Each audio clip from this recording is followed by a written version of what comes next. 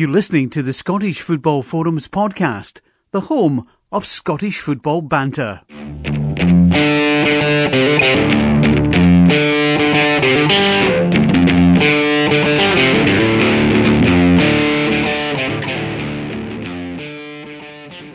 Yeah, I bet it did, but unfortunately for you, life did come down to earth with a bit of a mighty bump that summer when you got the diagnosis of multiple sclerosis. I remember reading about it in your book, but for those who are not aware, just can you just remind people what happened that led to you being tested and getting the diagnosis? Well, it's just so, I mean, I'm very thankful 5 years ago now, I've been relatively well, no real issues, but at that time I didn't realise the diagnosis, what the prognosis would be, how it was going to go. And as I say, I've been very fortunate that I'm very thankful for my health. I never take my health for granted, but I certainly didn't know at that time what was going to happen. And obviously, football point of view, I thought my football was finished, and it was just a strange feeling in my legs I was having. And Aberdeen being able to get access to medical MRI scans and things like that, I had done that had done something. It was actually connected to migraines that I was getting bothered with, and I went for an MRI during the season, and they probably found something that didn't alert me to at the time. But then in the summer, when I had these funny feelings in my legs, I set alarm bells ringing, and so very quickly I was diagnosed with, as you say there, MS, and with mild symptoms of it. So at that stage, you don't know what's going to happen. And as I say, thankfully, it's been okay. I've been okay. I mean, that's 25 years ago.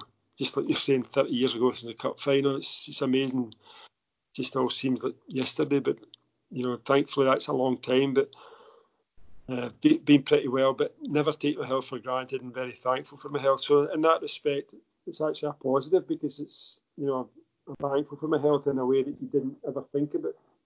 Being thankful for your health before, you just took it for granted. So, that I would say is a positive from that point of view, John.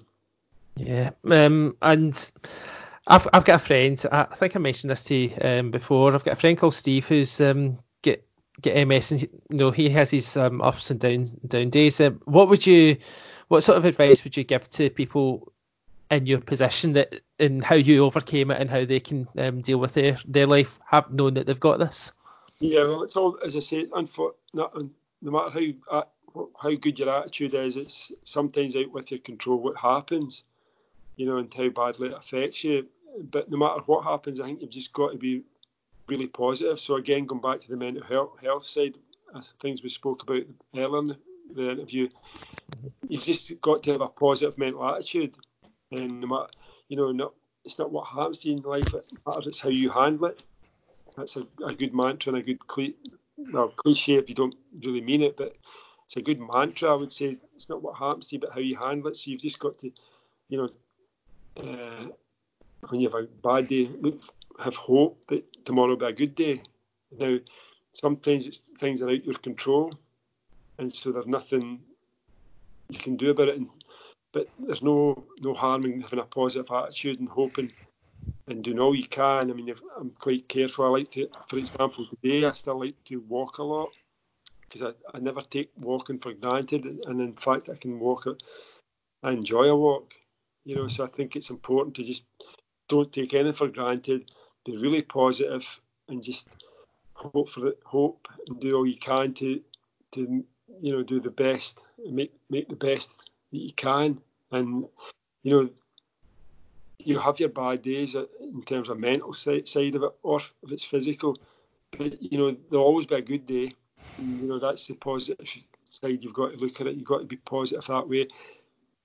That you'd have to speak to. It's okay saying that, but you have to speak to somebody, and that be all pretty cliched if it didn't mean a lot to somebody who was in a pretty bad situation physically. For example, the image you have is MS is somebody in a wheelchair. So if somebody's lost the use of their legs or parts of then that would sound a bit hollow. So you'd have to. It's all very well me saying that, but you've got to. It's not just general information for everybody with that condition. It's got to be relevant to their own position, how they are affected as well. But I think on the whole, try and be positive. Try and have a positive mental attitude. And the other thing I always feel is never give up. You always do all you can to make the best. And they say never give up. And that's the way I was as a football player. And that's the way I'm in kind of a lot of my way I approach things in life. So that's not specific advice for every single person. That's just a kind of general advice how I dealt with it for my own situation. Yeah, it's a great attitude to have, and for lesser people, they might not have been back in the football pitch again. You were back on, I think, 4 months later. Correct me if I'm wrong, was it Kilmarnock your first game back? No, it was better than that. It was Ross County. It was a friendly up at Dingwall, and nobody was expecting it. And it was quite a surprise. I managed to score. I come on as a sub at half time and scored in that game. So that was exciting. And another thing, just before you ask a question as well, after I came back from the diagnosis, I actually played more games than I did before. It was about halfway through my career, but a lot of the games in the early days, I hadn't been playing in the first team. I'd spoke about how I'd been out the team and in the team, whereas I was more regular by this stage. So I played more games after the diagnosis than before it. And again, that's a good encouragement to end it, never give up, because, whether it was 39 or whatever age I played to, I managed to play more games after something pretty bad had happened, and against all the odds, because a lot of people would have written you off. But the most important thing is don't write yourself off. Yeah, and when you went back in the pitch, was that almost like making your debut all those years before against Clydebank? Yeah, in a different way. That's a good description, though, John. It was just. I think I heard somebody in the television tonight, because we're in the coronavirus problem just now. Where it's people who have had the virus and unfortunately got it severe, who have ended up in intensive care, and they've been describing this kind of seeing now they've come through the intensive care and they're now recovering, and they're now just seeing the sun shining and not taking anything for granted. And that's what it was like. Just, you get a wake-up call in life, you get a big moment that happens in your life, and, you don't take things for granted. And that's what happened with the MS. You didn't take anything for granted anymore. If you did before, it wasn't deliberate. It was just general thing you did before. But after that, you didn't take things for granted. And just a nice sunny day. I used to think, for example, the smell of the field, when you're warming up for a game, there's a certain smell of the grass. And these things like that were just good to experience again when you thought it was taken away from you. And when you get that wake-up call in life, then, in many ways, for example, what we're going through just now, you just wonder, will life ever be the same? Well, maybe not, but maybe a lot of the things that won't be the same will be for the better, because you'll appreciate things a lot more than what you used to, and that's just the way life is. Yeah, definitely. I mean, I think, I can only speak from my own perspective. I can't wait to see my family a lot more after all this is all done. But from your point of view, with regards to the MS, having gone through that, did that help deal with the disappointment of being told by Roy Aitken at the end of the 96-97 season that you were no longer required and free transferred out the club just a couple of months after your testimonial against Wimbledon? In terms of putting things in perspective, yeah, because it wasn't life-threatening, or it wasn't quite the end of the world. But from a football point of view, John, it was the end of the world for me, because I always wanted to finish my playing career at Aberdeen. And I was determined to finish my career at Aberdeen, and I just wanted to play as long as I could for Aberdeen. And so, as a football player, you don't have that choice. That choice ultimately lies with the manager. in the football club. And unfortunately for me in '97 that came to an end. But I felt I had something still to prove, and so I signed for Dundee. I took my offers. Big Alec McLeish was now the manager at Motherwell, so he was keen for me to sign for them. St Johnstone, Paul Sturrock was keen for me to sign for St Johnstone. And obviously, the one that I signed for was John McCormick at Dundee. Dundee allowed me to stay on and live in Aberdeen and just commute with other boys. There was 2 or 3 other boys, Gavin Ray, who ended up signing for Aberdeen, Hugh Robertson, and a boy called Jerry O'Driscoll. We used to travel down in the car. So I signed for Dundee but still lived in Aberdeen. But the other thing I had was the motivation I had to play for Dundee. They were in the Championship, which we won the Championship in the First Division at the time. Got back into the Premier. The motivation for me was I still had a point to prove that Roy Aitken shouldn't have let me go from Aberdeen. Roy had now left Aberdeen, I think, sacked from Aberdeen. But I still felt, and maybe Roy never thinks for a minute to this day, but I still felt I had a point to prove to Roy that I could still do it at the top level. And so the following season with Dundee, we ended up finishing 5th, finished above Dundee United, and we also finished above Aberdeen. And that gave me a sense that, you were wrong to let me go, Roy. It didn't change anything, but I felt proved to myself that I had still a couple of years at the top level. Dundee I could have signed for another year with Dundee after that, but Ross County had tried before that to sign me before I went to Dundee when I first left Aberdeen. But now I thought they're still wanting to sign me. I think I'll go to Ross County because that's away from the top level. They were in the 2nd division, which is the one below the Championship then, the old 2nd division. Mm-hmm. And so I went to the Ross County. It was a kind of family club. Roy McGregor, the chairman, sold it to me. And I thought that's where I want to finish my career. And that's why, for example, I still live in Inverness just now, where we moved up 20 years ago. And so consolidated Ross County, getting them eventually the equivalent of what the Championship is now. And now they're a Premier club, though. But that was what kept going back to the thing with Roy. That was the motivation to show Roy just maybe let me go a bit too early. I think it's definitely another couple of years in me to play at the top level. And I think where I finished with Dundee, above Dundee United, Aberdeen in the Premier League a couple of years after I left Aberdeen, proved to myself anyway that I did have that couple of years at the top level. And then I finished my career the last few years with Ross County in the lower league. Yeah, I mean, you obviously sound as though you've got a lot of satisfaction from your time at Dundee, and one particular fixture that you must have enjoyed was the Dundee Derby 4 times that season and winning twice at Tannadice. Just what was it like playing in such a big derby? Well, the second one was the best one. Both games were really good. We beat them 2 times, but the second time I scored one of the goals. I mean, I rose above Seb Dijkstra to head the corner in from Hugh Robertson corner. So yeah, that was a special goal. My 2 years at Dundee were actually really enjoyable, and I've got a lot of fond memories of my time at Dundee, and really thankful for them. Yeah, so I didn't actually realise you'd scored in the second game. The only game that I remember out the two was the one where James Grady scored an absolute screamer over Dijkstra in the first one, because that was on TV. So right. It must have been nice for you then scoring a Dundee derby.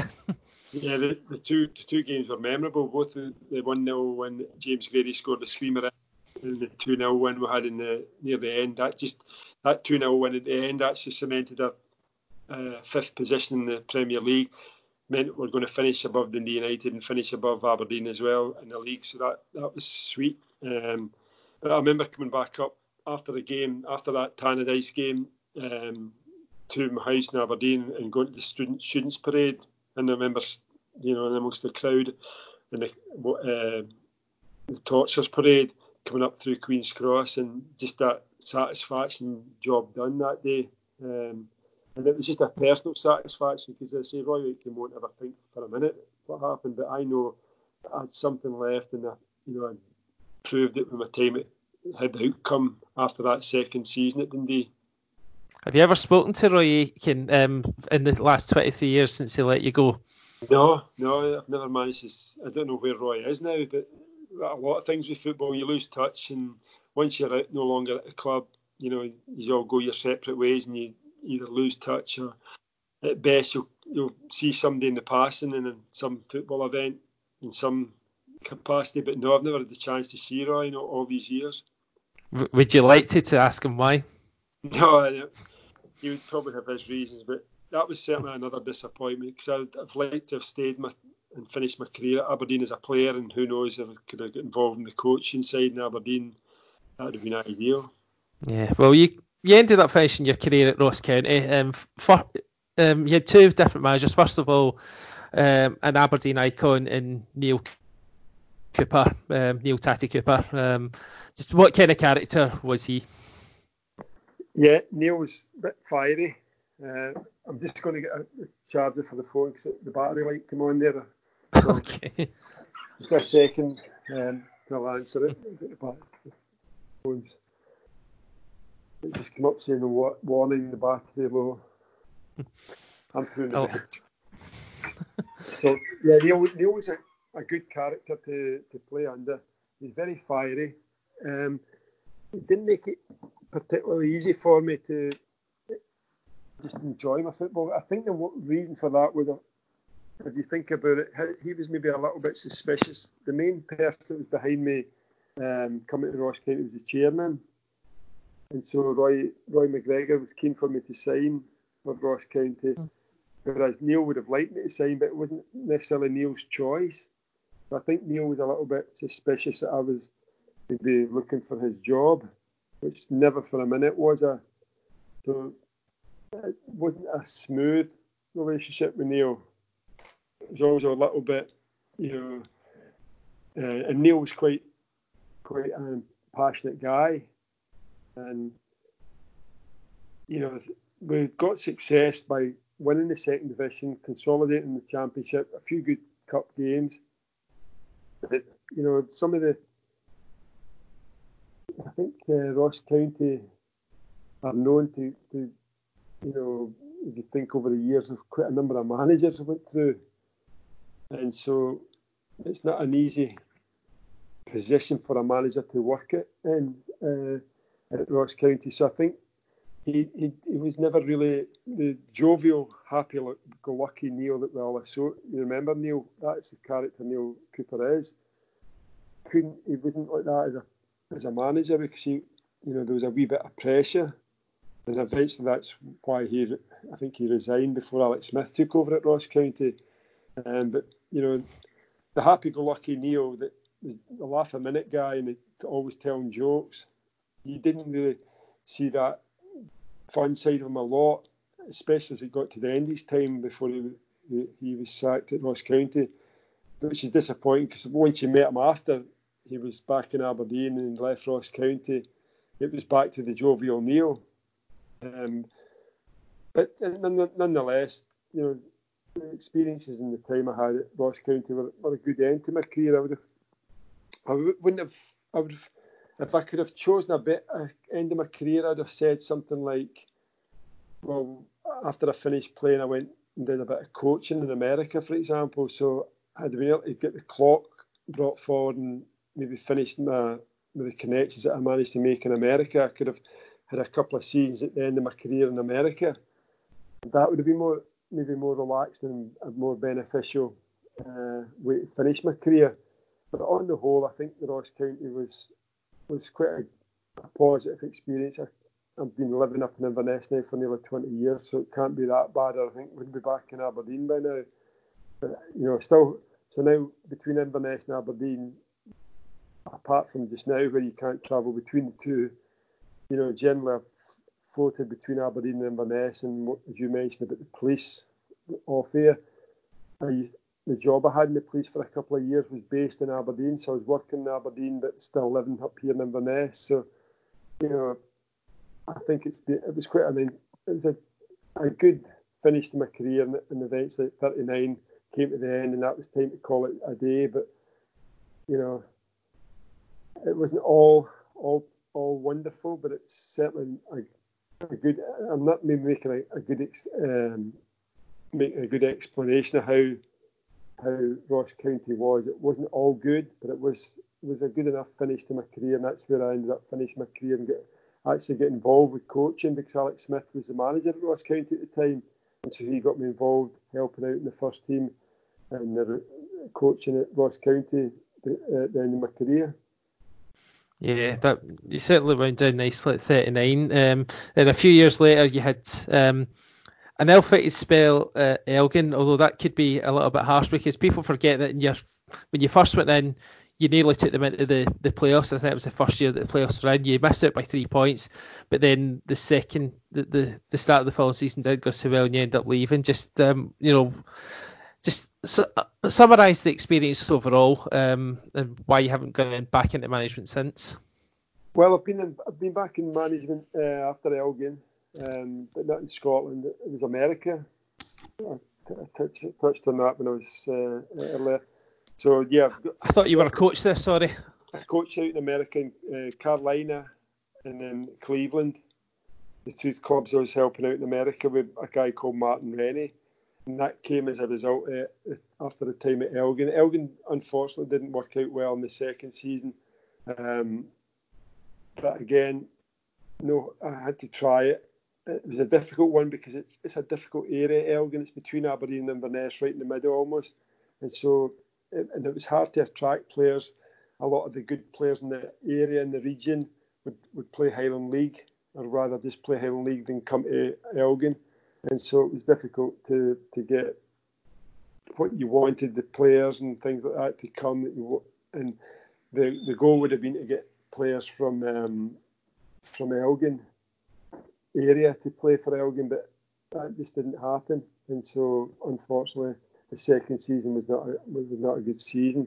But I didn't have much time to dwell on it really, because just after that, I got asked by a Scotsman called Martin Rennie, who was now living in America, and he was involved with a team in Ohio, Cleveland, and I went out and helped him and assisted him for 2 seasons, not fully out there for 2 years, but because he played about a 3-4 month season, and so I was just over during the summertime really in the season, and come back home for the winter back home. And then he did well, so he got promoted to a team in Carolina in the USL division, the one below the MLS. So I went out for that season. It was supposed to be for 2, but after 1 season I thought, no, this is too much, all this commuting back between America and great experience, but just a bit far travelling. My daughters were just leaving school, so there was no chances all moving over. It was just always just me and my own. And then he'd done well in the second season, and but now his assistant was Paul Ritchie, and so he'd done well that second season and got the chance to go to the MLS with Vancouver Whitecaps. So I just missed out on that opportunity, because I went over a couple of times to Vancouver, enjoyed being with Martin, and he would, just take me around training, went to the games and things like that with him as his friend, and that we built up a wee relationship as well. And that consultancy role that I had with him in Vancouver, he actually used me for it in the final throw of the dice, which was in Korea. So in 2015, I was out in Korea, not being paid to do it, but just consulting with Martin Rennie to help him with his team in the equivalent of the Korean Championship. So there's a Premier League Championship, and this team was in the Championship. And we did well. They'd actually just missed the playoffs again, just missed out in the playoffs to get into the Premier League. But I didn't. That was my final throw of the dice, because when they asked me to do it in the next year, I didn't want to do it. And in actual fact, Martin came back anyway, but he's now in America. So it probably was the right time to come out. So my last throw of the dice, John, was in 2015 when I was consulting with him in Korea. And that brought the career down to an end. But whether it was Elgin as a coach or the American experience, I really enjoyed the coaching things, and that's what I'm saying about, I've had a couple of years at the end of my playing career in America. I'd have loved to go out, but I was always a one-player man, one-team man. Aberdeen was my team, and if I could have played my whole career as an Aberdeen player, I'd have chosen to do that. But, when looking back in your career, you think, it'd be quite nice to jump about like a lot of players did. You play a couple of years with this team, a couple of years with that team, and go here, there and everywhere.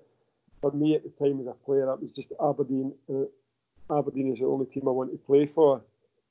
You know, with hindsight now, nearly 20 years retired, you're thinking it'd be quite nice to have played and tried your playing career in America. But for me, it was just that one team, and that one team was Aberdeen.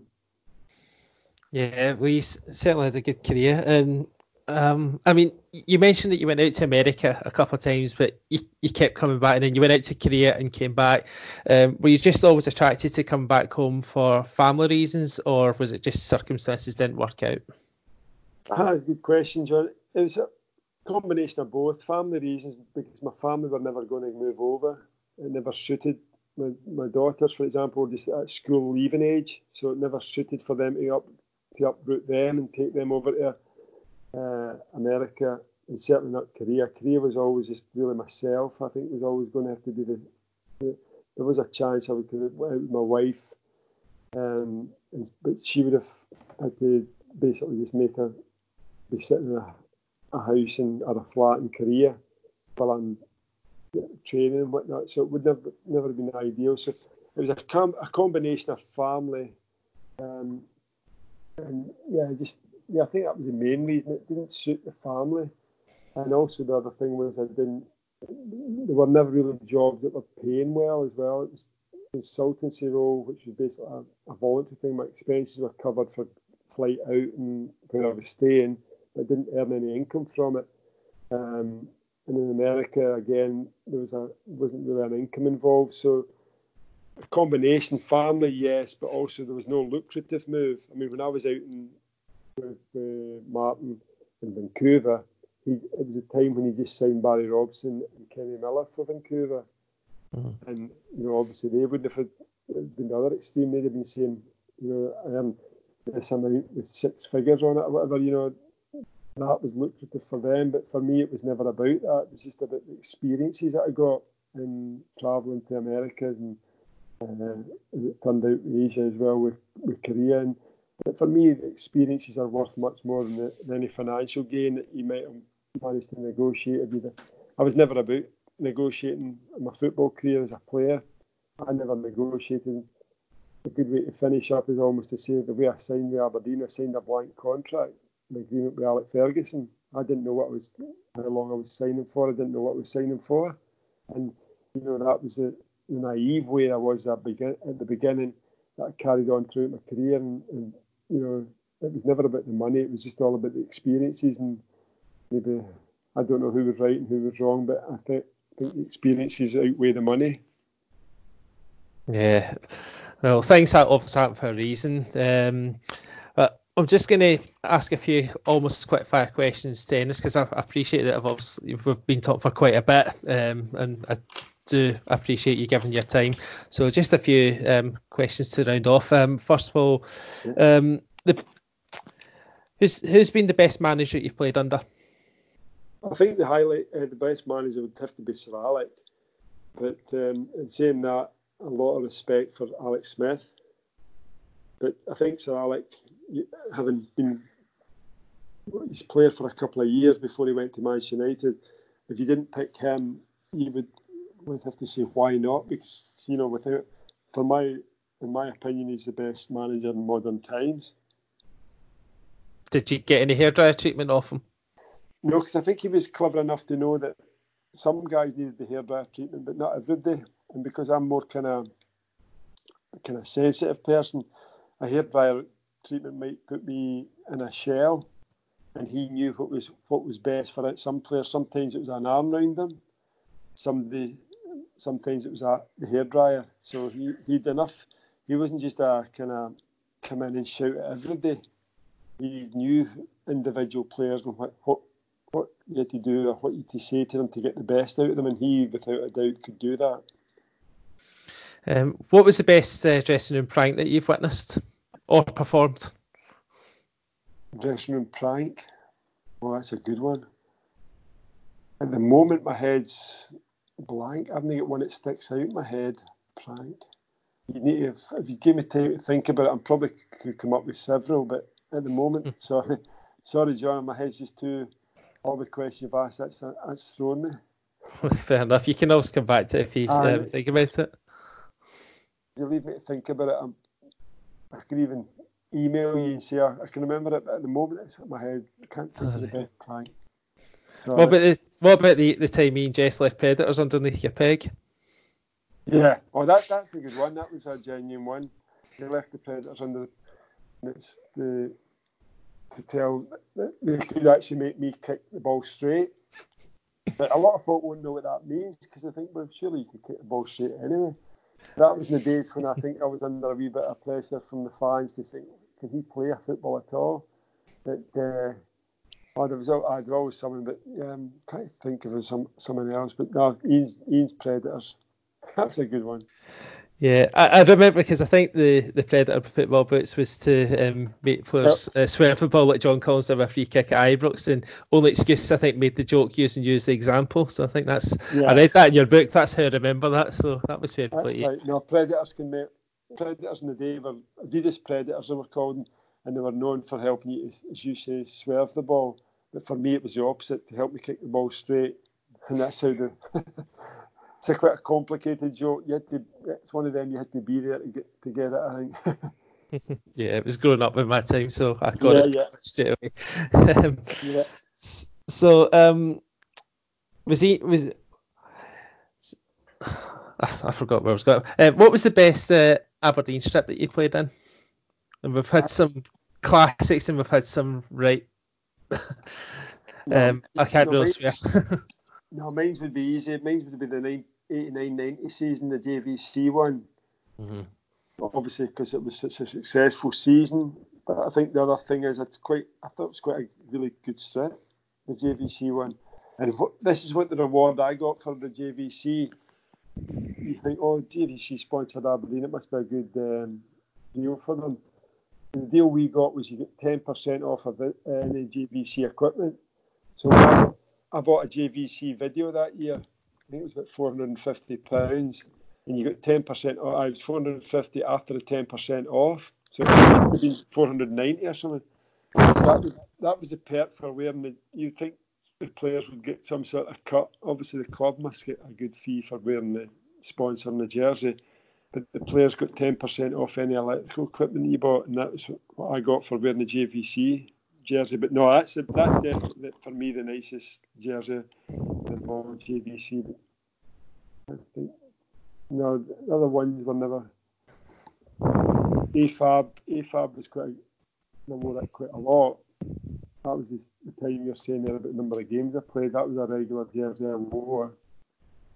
Nah, without a doubt. I would think the old Adidas one in the 85-86 season was a good retro one now, isn't it? That's quite a nice sort of stripe across it. But the Adidas, that Adidas strip in 85, I like that. Excellent.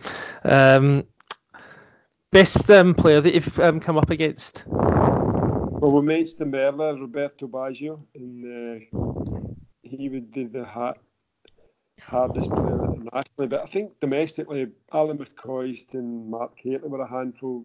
Mark Haitley was good in the ground as well as being good in the air, and Ali was always dangerous, popping up and scoring goals, even though he'd done nothing during the game. So he was a handful. See Mark Haitley and Ali McCoist. Yeah. Who's the funniest person in the changing room? You can say yourself if you want. No, I've no conversation. I've never got information, but I'm not really a comedian. But no, Bobby Connor was funny. His nickname was Roger because I misprinted the paper. But after that name stuck, Robert Connor. So it was Roger. It was printed in the paper, and Roger stuck. Even his wife used to call him Roger. Yeah. But he was funny, and it was just that. Big Alec McLeish was funny as well. Jim Bett, they were a wee clique that were really. He'd always be careful, and they're always getting you in the wind up. I'd say they were the three guys in the dressing room: Big Alec, Jim Bett, and Bobby Connor. Really, and it was a kind of dodge. It wasn't just jokes. There would always be in the wind-up to wind you up. And the three of them you would never really think is natural funny guys, but they were dealing with funny guys. Where was the best place for you to go for a post-match pint in Aberdeen? Where did we go? I think, I don't know what they're all different now. You see the names of the places. See, I would have to say, I'll take a glass of wine now. I was teetotal during my playing career, so I wouldn't often go out for a drink after I get home and have a meal at home with my wife or go to a restaurant. The place I used to go for a meal was Dizzy's at Queen's Cross. Right. That bit, Dizzy's. And the last question. I do this with all my guests, so apologies in advance for putting you in the spot. Name a best 11 from your playing career. Pretty easy, because I think that, again, I touched on it earlier, that 1990 season, that team was amazing. Theo Snelders in the goal, Stuart McKimmie right back, Alec McLeish centre back, David Robertson left back. Am I not myself? If you want to pick yourself, that's not a problem. What do you say the best team I played with? So if Big Alec centre back and the other centre back we'll put in as Colin Henry. Played him a few times. I'm just thinking, could they play Stuart McKinney? Tom Boyd was good at right back with Scotland. But I'm just thinking, would I put him in? No, I'd leave. In fact, put Tom Boyd instead of Davy Robertson, sorry. Okay. So it's Colin Henry, Alec McLeish, Tom Boyd, because Tom did play left back. Mm-hmm. And midfield would be Gary McAllister, Jim Bett, and